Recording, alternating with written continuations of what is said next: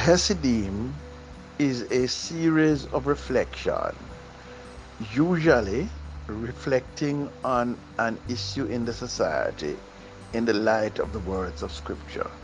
You're welcome to join us each time and to send your questions or comments by way of a voice note. Look forward to hearing you and speaking with you.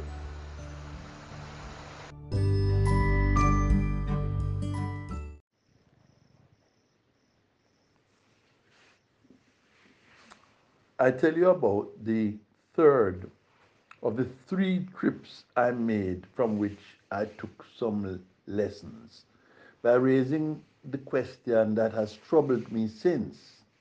The question is, can a person or a country be so blessed in such a way, if you pardon my oxymoron, that their blessing is their problem? It is an oxymoron because something cannot be a blessing and a problem at one and the same time. And yet, the Congo or the DRC or the former Zaire has been so blessed by God with land and water and timber and precious metal, minerals that it is the reason it is such a troubled country. Because it has so much precious metals, diamonds and gold and copper and cobalt, it even has uranium. Various transnational corporations and countries like France and Belgium and South Africa and America have taken turns plundering it because it has so much land area and is so vast. It makes governance and institution building nigh impossible. And because it has so much timber and water, building its physical infrastructure is very, very expensive indeed. The DRC is a country of the child resistance army of young children tooting AK 47 rifles as soldiers and of warlords, of assassinations, and of overthrow and underthrow. It has had a troubled past. Even since I visited there have been media accounts of train wrecks when a train plunged into a ditch and killed 75 people and injured 175 others. There are stories of tribal leaders beheading women and children. It is the problem. Is the problem with the DRC its embarrassment in riches? So a few weeks ago, I was invited to be part of a governance review team of a distant campus of the UCZ University. It was the Mbereshi College of Midwifery and Nursing in a place called Luapula in northwestern Zambia. In order to get there, the journey took us through the Democratic Republic of the Congo. The border of the Democratic Republic of the Congo is 60 kilometers from where I live in Kitwe, Zambia. We have required, we were required to travel about 150 kilometers in the DRC before crossing back into northern Zambia. Immediately I got to the border, I went to survey the prices of chitenge, the pretty cloth that women wear. While there, I noticed a picturesque string of huts that are made of bricks and thatch roofs. I took out my cell phone and took a picture of the string of huts. As soon as I returned to the vehicle in which we were traveling, two menacing looking policemen speaking French, and one of them carrying a machine gun, came and got me. Perhaps it is more accurate to say they were detaining me, though I did not know it at the time. They escorted me to sit under a big tree where there were five men seated. Then they pointed out the chief of police, more likely the officer in charge. He continued to address me in French, and I was answering him in English, which he could not understand. They sought to confiscate my phone. I initially resisted, but discretion got the better part of valor, and I yielded up the cell phone. I initially, I, however, showed them that the picture I had taken was entirely innocuous and innocent, which of course convinced them that I was spying, since the picture had no particular purpose. My traveling companions included the vice chancellor of the university, the deputy vice chancellor, the head librarian, and the deputy registrar of the university, who was our driver, and myself complete the list. The VC intervened and began speaking to them in Bemba. They then moved me inside a building where it was pointed out that I only had a Jamaican passport, no visa for the DRC. So they demanded that I pay US $50 or 1100 kwacha for a temporary visa. Then, since we were simply traveling by road, no one had taken a COVID-19 test. They required me to pay 300 kwacha for medical clearance, though no one examined me medically. And finally, they charged me 100 kwacha for taking a picture at the border. With the payment of this 1500 kwacha, they returned my cell phone and released me. The entire ordeal lasted about half an hour. It is funny that on my way back home the following day, they said my visa had expired. So the same 1100 kwacha became 700 kwacha, which is all I had. I got back home without further incident. I began reflecting on to whom could I appeal if I believed that I was improperly handled at the border of the DRC. There is no sign of government at this border, but a uniform and a machine gun. The capital of DRC is in Kinshasa, which is 2,400 kilometers away, and there is no road to get there. One has to fly to Kinshasa.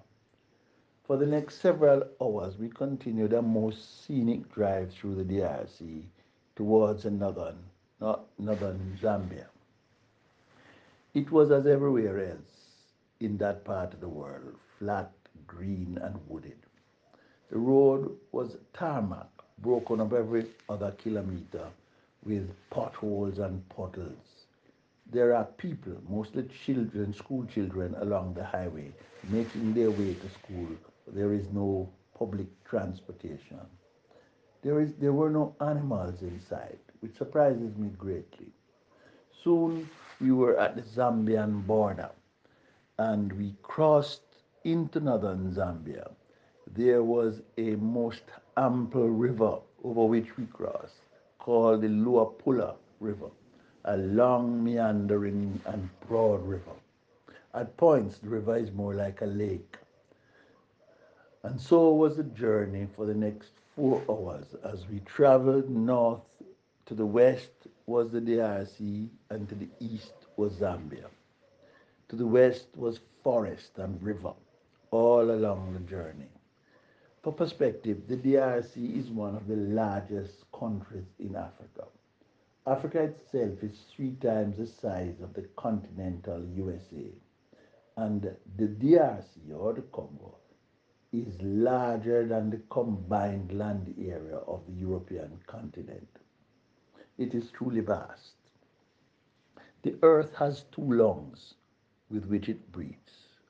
One is the Amazon from Guyana to Brazil in South America, and the other is the Congo. In 1992, there was an Earth Summit in Rio de Janeiro, Brazil, in which a decision was taken to compensate Brazil and the Congo in order for them to preserve their forests so that Mother Earth can continue to breathe. President Bolsonaro of Brazil has been burning down the Amazon, but the DRC, for the most part, has kept its forest intact. It is there, it is huge, it is not easily decimated. The trek through the province of Luapula, Zambia, was bordered by the forest and the rivers of the Congo. It is not easy to explain how much water there is. I say the following two things.